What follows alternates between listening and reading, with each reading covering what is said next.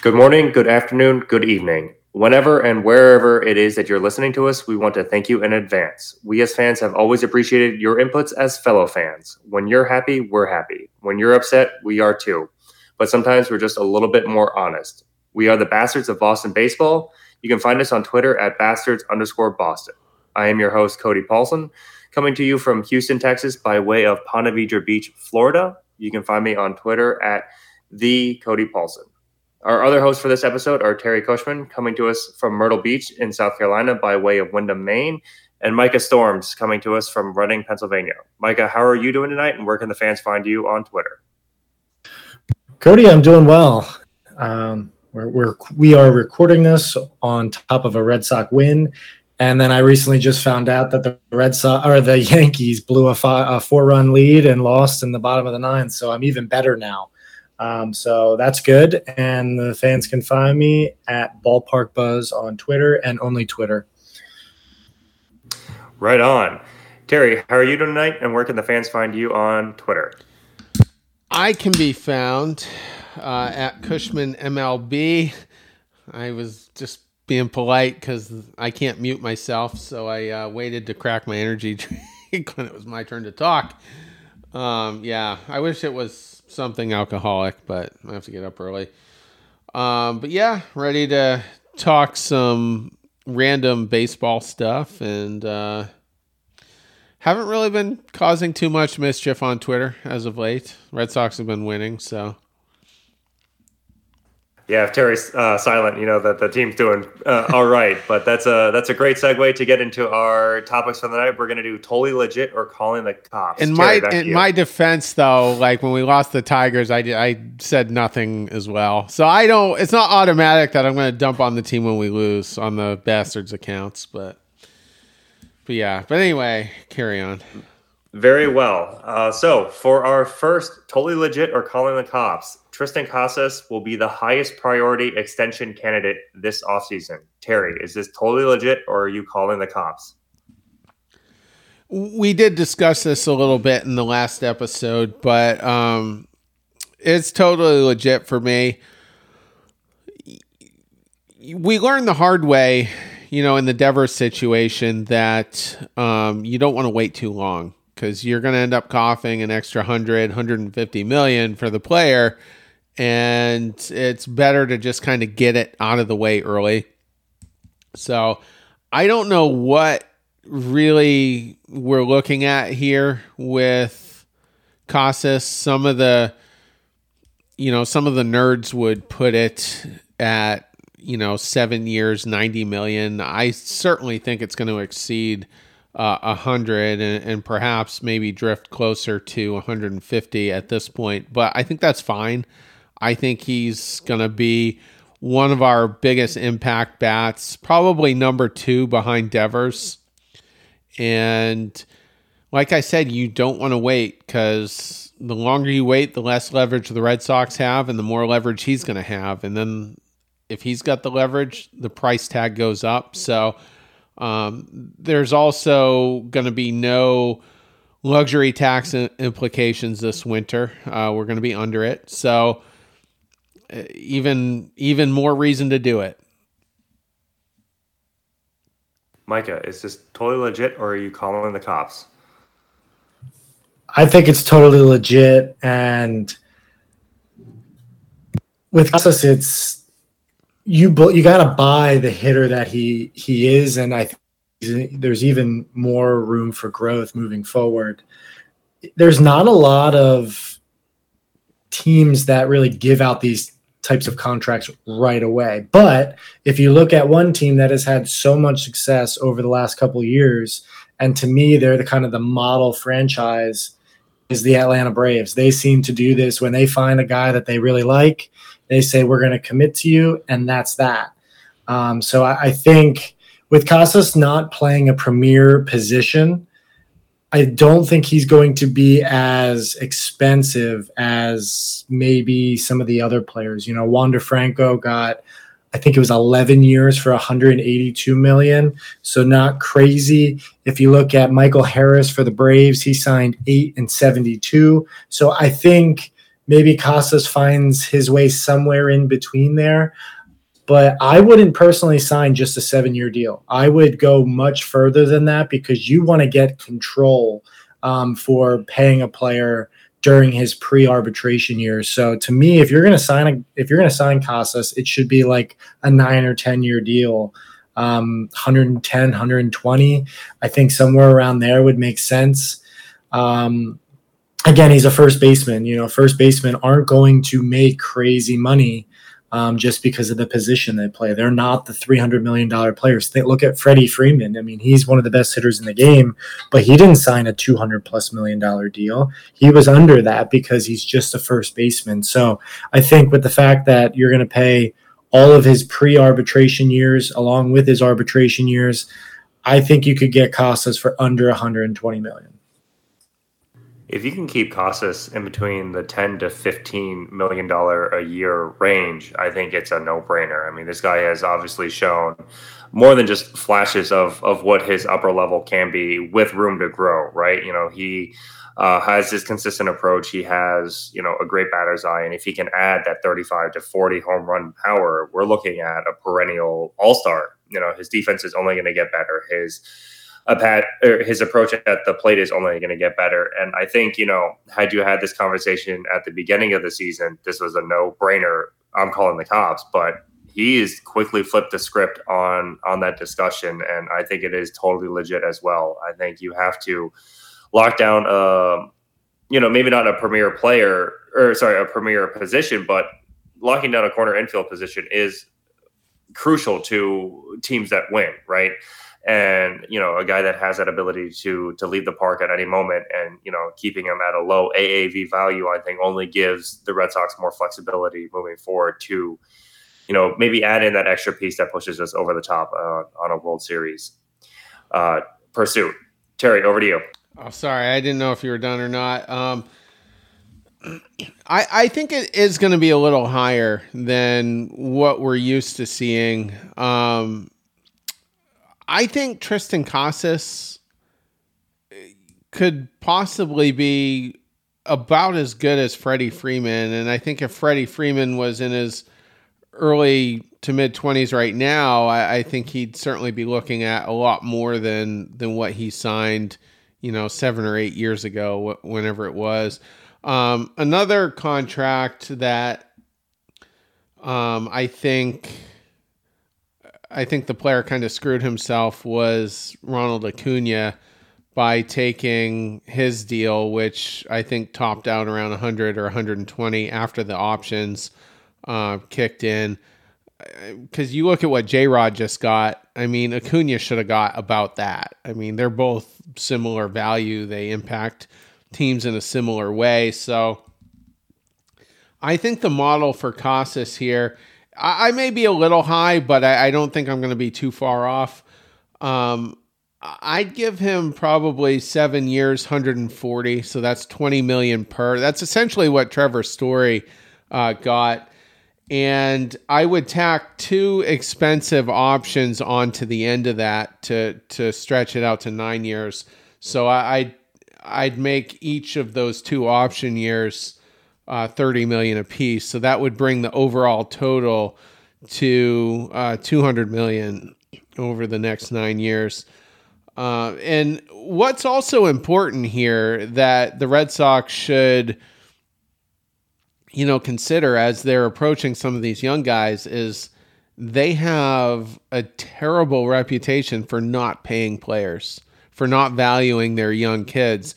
So this could be an opportunity for them to start to kind of turn the tides on that narrative. And even like I said, I could be a little high. It could end up being 160 or 170 million once the options are tacked on. So that's about the range that I would look at. Because I mean, even though he is a first baseman, I mean, like I said, I think he's our second best hitter for the foreseeable future. And, some of the pessimists out there, and, I'm a pessimist a lot of the time, might say, well, what if he's just riding a high right now and then goes on another rough stretch. And to that, I would say, I think his roughest days are behind him. I don't think we're ever going to see the April and May that he had. I think he's better than that. I think he's kind of figured it out. The confidence is there. And I would lock him up for at least the next 9 years. He turns 24 in, I think, September. So that essentially takes you to his age 33 season, at which point he shouldn't be commanding a ton. You should be able to extend him, or just give him another contract after that, maybe similar to what Freeman signed. Micah, you have something you want to add? Yeah, I was thinking the first base position it's not super strong in terms of like young talent that really can mash.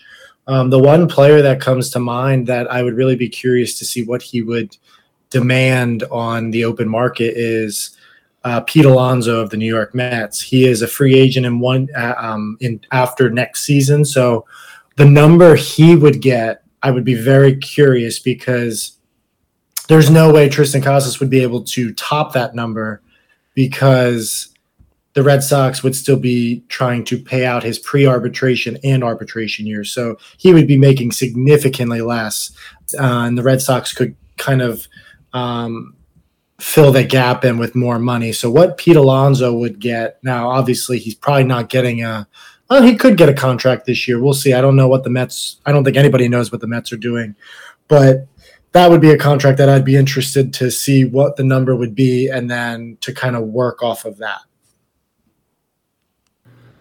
Very well. 3 totally legits on Tristan Casas is the highest priority for extension. Terry, something else. I'm not a big Spotrac guy. I don't know if you guys checked that out, but that site is saying that his annual salary is worth $37.1 million. So that blows it out of the water for first baseman. I don't think he'll get that necessarily, but so they have him at 10 years, $371 million, and I think that'll be going close to his age 30 season. Let's see, he's 28 years old and 257 days, so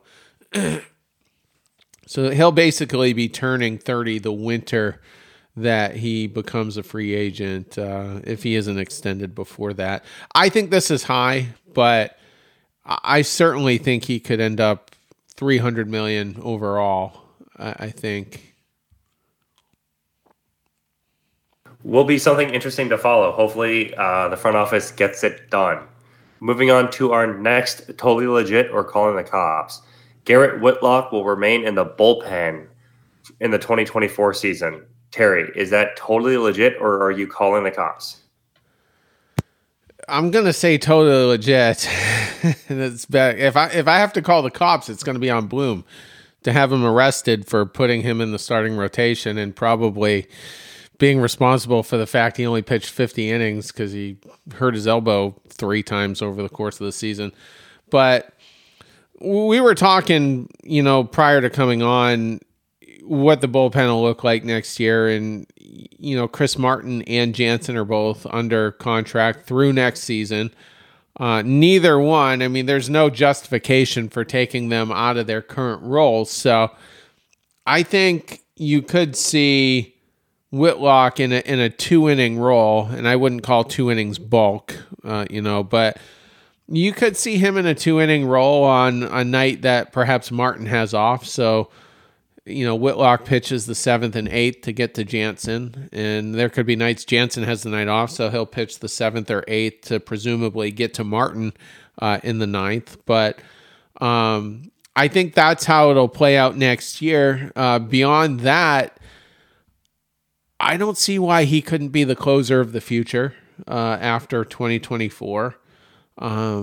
He's never demonstrated at any point in not only his career, but his adult life that he can pitch over 100 innings. And starters have to pitch at least 150, for it to be a productive, healthy season. So I don't ever see him accomplishing that. I don't think he's got the durability, and I don't know if that's because of mechanics or perhaps genetics, but I just see him as maybe a 50 to 70 inning a year guy out of the back end of your bullpen. I think that's ideal, and we should take that. Micah, what are your thoughts? Is it totally legit or calling the cops? I think it's totally legit, and this is coming from somebody who I was on board with at least seeing Garrett Whitlock in the rotation. I thought, based on the contract that he had over the next couple of years, that if they could have made him a starter, and even if he ended up being a number 3 starter, that would have been a huge bargain. But as Terry stated, the inability to stay healthy is just, it's not worth the risk. You want to still get some value out of Garrett Whitlock, and he's a difference maker in the bullpen. The fastball plays different, and he just has the ability to come in, pound the strike zone, and it feels like the inning is over in a blink of an eye because he just attacks hitters that quickly. And Terry, you made an interesting point. After next year, they'll lose Jansen, so you need a closer. And Whitlock's contract is super team friendly.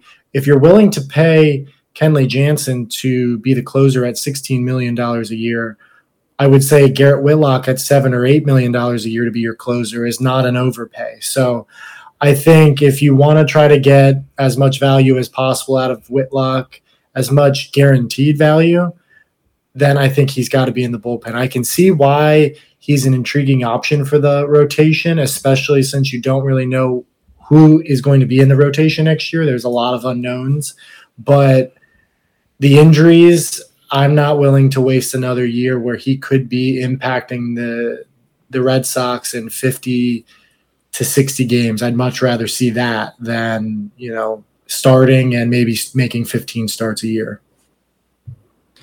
This one has to be a totally legit. I mean, we saw the upper end performance in 2021. We saw the difference maker that he can be. And, as you mentioned, Terry, moving him into a closer role in the future, he's done it before. Sure, it was in, I don't want to call it bulk bullpen relief, but he would go 2 innings, get those 6-out saves that are pretty rare. And he would do it with success. And there aren't many guys that have that 9th inning pedigree. It isn't just so easy as, you're dominant as a bullpen arm. Here's the ball in the 9th inning. Go close it out. We kind of see the inverse with Kenley Jansen. If it's a non-save opportunity, he's just not the same pitcher. And so the flexibility and the variety of roles that Garrett Whitlock can play out of the bullpen, I think, allow us to get so much more value from his skill set than it would be to see him every 5th day. And so, for that reason, it has to be totally legit. Otherwise, we are, again, shooting ourselves in the foot for our own hubris purposes. Was there anything else that you guys would like to add to this point? Go ahead, Terry. Yeah, so he's currently at 51 2/3 innings this year. Extremely low. Last year, between the bullpen and starting, which, he had the hip problem, 78 1/3. And then finally 2021, where he had no health issues whatsoever, pitched 73 1/3 and had a 1.96 ERA, in that role. And his strikeout per 9 was the highest it's been in the 3 years, which was 9.9, just a tick under 10. So the data screams reliever here. And here's another metric to look at. The strikeouts, 47 strikeouts this year, 82 strikeouts last year, and that was starting 9 games. And he was at 81 strictly as a reliever in 2021. So very nearly the most strikeouts he's ever had, and it was as a reliever. So sign me up for that for the rest of his career. Very well. On to the next one. The Yankees will finish under 500 this season. Micah, is this totally legit, or are you calling the cops? The Yankees will finish under 500 this season. That would be pretty crazy if it did happen, but I am going to call the cops on this one. I don't think the Yankees are very good. I've stated that for the last couple of weeks. It's an extremely flawed team, and I do think they are going to finish in last place in the division, but I don't think that's going to be under 500. If you look at their schedule, they have 16 games against the Tigers, Nationals, Pirates, and Royals. Those 16 games, they should be able to beat up on those teams. If they don't, then they're clearly going to finish under 500. But they have more winnable series than, say, the Red Sox. So I do think they are going to end up just above 500. Terry, what are your thoughts? I will continue to give the Cops the night off, and I'm going to say this is totally legit. They're only 2 above it right now. You're hoping that Judge is gonna play the rest of the year, and I'm skeptical about that. Even if they fall below 500, why not just pull him out and let him address his foot and get that completely healthy for next year? Carlos Rodon, I don't know what his actual injury status is, but he's back on the injured list. Nestor Cortez still on the injured list. I think he is coming back fairly soon, though. Anthony Rizzo is on the concussion injury list. DJ LeMahieu currently banged up. There's just not... I don't see where the wins are going to come from here. I just feel like this could finally be the first time, I think, since the 90s, if I'm not mistaken. The early 90s that the Yankees are under 500. So I just... Cashman's done a terrible job. This team is old. Their prospects aren't fully developed either. And this is a very bad period for Yankees baseball. And if he gets fired, it's going to suck for us because they're probably going to get somebody smart in there. And just imagine how this Red Sox-Yankees rivalry would intensify if we had 2 very aggressive executives leading both front offices. It would just be... It's so tame right now. It's the petting zoo now. So... But I have them under 500. I think it's totally legit as well. I also agree with Terry, what you're saying. It would be the worst thing for the Red Sox if they did finish under 500, because that would call for, they're already calling for a cleaning of the house in New York, but there would be a little bit more fire you could stoke that fire a little bit more if they were to finish under 500. But they haven't won a series against a team that wasn't the Royals since June. We're halfway through August now. They've got a series against Atlanta coming up. I believe that's also in Atlanta, and then we go into the Bronx with a chance to essentially put their season to bed. If that goes by the way of the Red Sox, and so as you guys have mentioned, it's a poorly constructed team with a lot of aging players. They're mishandling injuries. You got to hope that Rizzo's okay. And, what was a formerly dominant player in Severino now can't even find the third inning.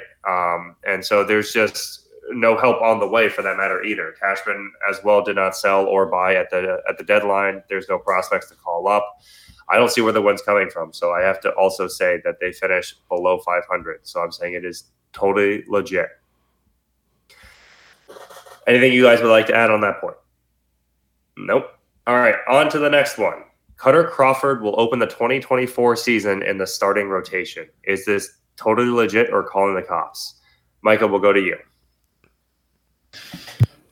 I have a hard time looking at Terry on this one. But I'm going to give my reason because I know Terry will give the opposite of mine. But I do think he's going to start the season in the rotation. And here is why. I've always viewed Cutter Crawford this year as a number 5 caliber starter. And I think he could absolutely be a fine number 5 starter. I think he's going to be in the rotation because I don't think Tanner Houck is going to be in the rotation in the future, and I don't think Garrett Whitlock is going to be in the rotation in the future. So that leaves the Red Sox with Bayo, Sale, and Pivetta, potentially. And I'm hoping, and I'm putting all my eggs in one basket, that Chaim Bloom is going to go out and sign that Japanese pitcher Yamamoto. And if they're going to commit a lot of money to him, they probably won't have a lot of money to commit to other pitchers that are going to be on the market. So I think if it meant that they would sign that pitcher, I would be fine with Cutter Crawford being the number 5, but I would still want Chaim Bloom to bring in another starter just because of depth. This team, they did not properly plan for the depth of a full major league season with this rotation. And Chris Sale, he's going to go on the IL at some point. So they need more depth. So hopefully they sign someone other than Yamamoto, but I'm hoping he's the guy. But Cutter Crawford, I think he's probably been a top 3 MVP candidate on this roster just because of he's kept them afloat in terms of the rotation. Without him, I don't know where this team would be. He has been so important to that rotation. And I know I'm not speaking MVP in terms of like crazy production, but he has been so valuable in that rotation. And I think he has enough to be a number 5 starter in the big leagues. All right, Terry, go ahead. For the record, I am agnostic, but for the love of everything that is good and holy, I hope he is nowhere near the starting rotation. The problem with Yamamoto is you have to convince him that Boston is awesome and that, he should play here. It's just tough to get those Japanese players over here. With Yoshida, our offer was double, apparently, what the next closest offer was. So that's how we ended up with him. On the flip side of that, you do have Yoshida as a recruiter. You can probably ask a big favor of Koji Uehara to perhaps come in and say, yeah, Boston's a great place to play. And maybe it gets done. And also for the record, I know I destroyed the Yoshida signing. I expressed nothing but pessimism on it because just you don't get a ton of good bats out of that Asian market, at least to the level of a $20 million player. And but I am a lot more open-minded towards pitching out of those markets. We have seen guys come over and be successful, at a much higher rate. In the Red Sox case, it's been bullpen arms, Tozawa, Hideki Okajima, Koji Uehara, but I wouldn't mind seeing a Yamamoto signing necessarily. But I think I'll differ from Micah in that I think Houck will be a starter.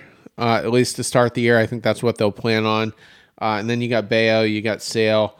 I'm assuming Pivetta will be here because they had a golden opportunity to move him and they didn't. So perhaps they look at him as an inexpensive piece to have in there. But if Crawford is in there, I think there's going to be a lot of mediocrity, continuing, with how we sign pitchers, basically. So that's that aspect of it would be what gets me fired up. And he hasn't demonstrated outside of today all year long that he can pitch at home. Like that's been a glaring problem for him. The velocity has also dipped, and he's similar to Bayo in that he's never really had a workload like this. So I hope it doesn't happen. I hope we, like this previous winter, we blew every team out of the water with how aggressively we built our bullpen. I hope the mindset next year is a very aggressive build of the rotation. And if I get my way, Crawford wouldn't be a part of that. Terry, your last take of all of your takes ends up taking what I was going to say. I was just going to break down, Bloom has addressed the lineup and added position players, consistently throughout the off seasons.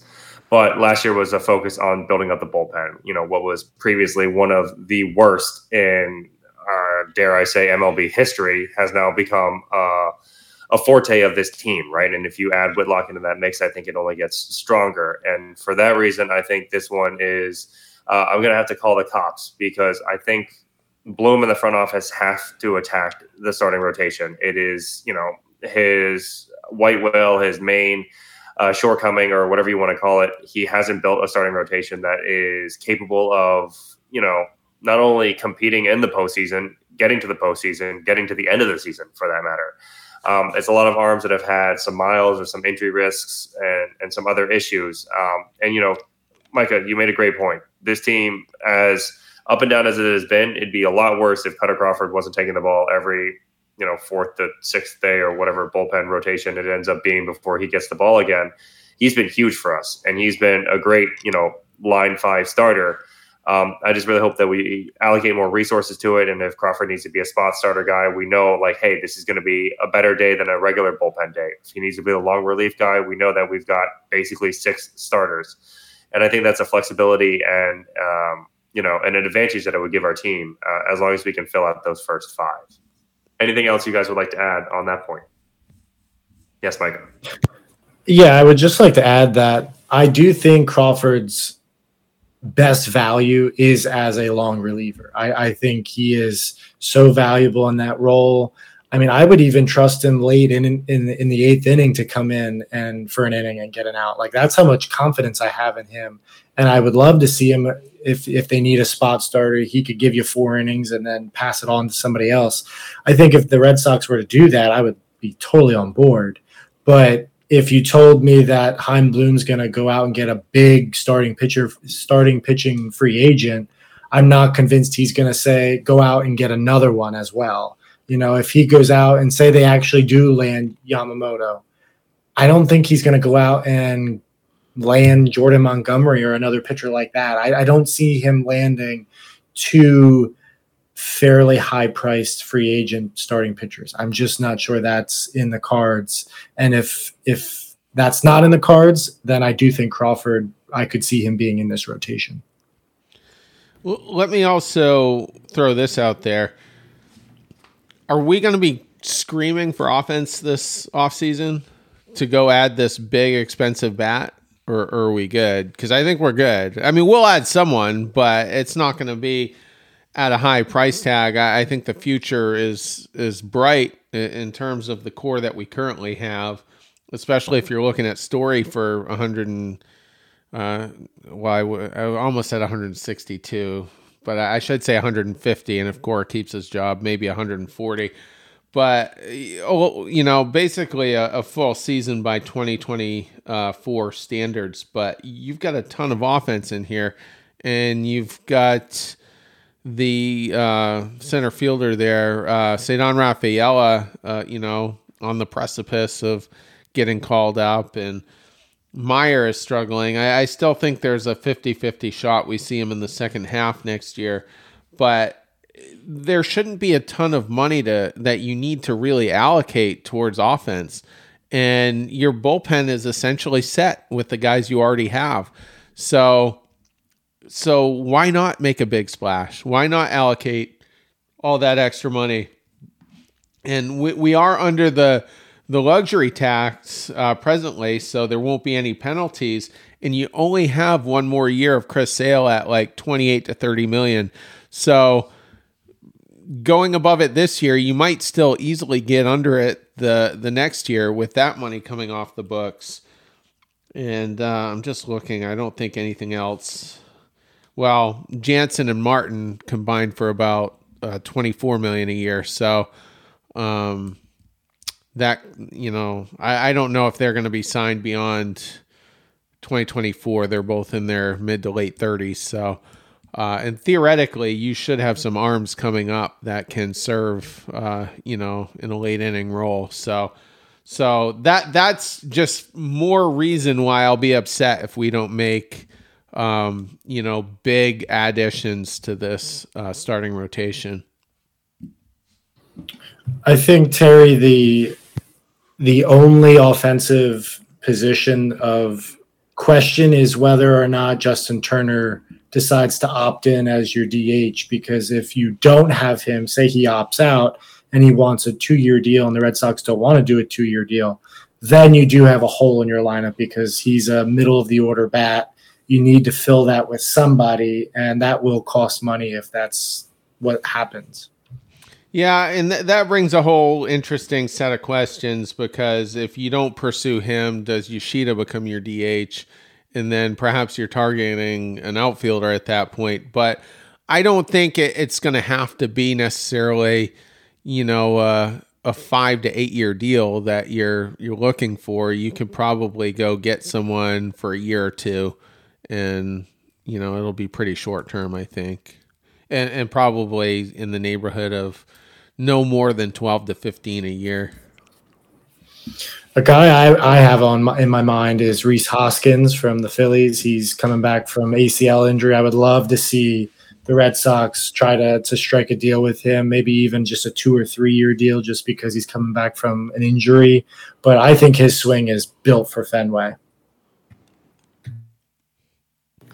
Would be a great addition, but I think you guys are right. I don't know if necessarily offenses we need to spend a lot of our resources or attention. This offense has shown the ability to hang with the best of them. It's just a model of consistency moving forward, I think, would be the main thing, right? But moving on to our last totally legit or calling the cops, the Tampa Bay Rays will miss the playoffs. Terry, is this totally legit or are you calling the cops? That's a tough one. I meant to have their depth chart pulled up. I know Glasnow is still pitching, so that's good. They still do have essentially an ace to trot out there every 5 days. But, looking at where they are now, they're at 71 wins. That's 9 ahead of the Red Sox. I have a hard time believing that they're going to fall extremely catastrophically. We're only now just getting reports of the Wander Franco situation, and there's speculation that perhaps he might have been involved with an underage girl, and he was sat from Sunday's game in Tampa and was not on the flight out to San Francisco to play the Giants. So we don't know what that's going to yield. There's multiple layers. I mean, if there's criminal charges, then he won't be playing for a long time. If there's no criminal charges, he's still possibly going to be suspended.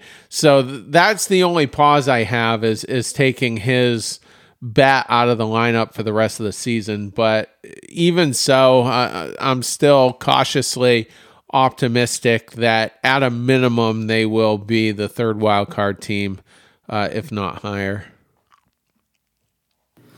Micah, is the Tampa Bay Rays missing the playoffs totally legit, or are you calling the cops?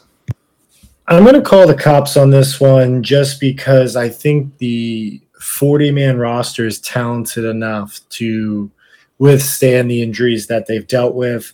I do think the Shane McClanahan injury, the fact that he will be done for the year, that's a major, major blow. And I think that really prevents them from making any type of run in October. I don't think they're going to hold on to the top wild card spot, but I do think they will secure either the second or the third spot. They'd have to drop 6.5 games, behind and they'd have to drop 6.5 games in terms of the standings. And I just don't know if I see that happening. They haven't played well since, I would say, the end of May, really. But that's a lot of games for somebody to catch them. And they already have the top spot. So they'd really have to drop, behind a bunch of teams. I just don't know if I see that happening. But we'll see with the Franco situation. That could be a development as well. But for right now, on August 14th, I'm going to say calling the cops.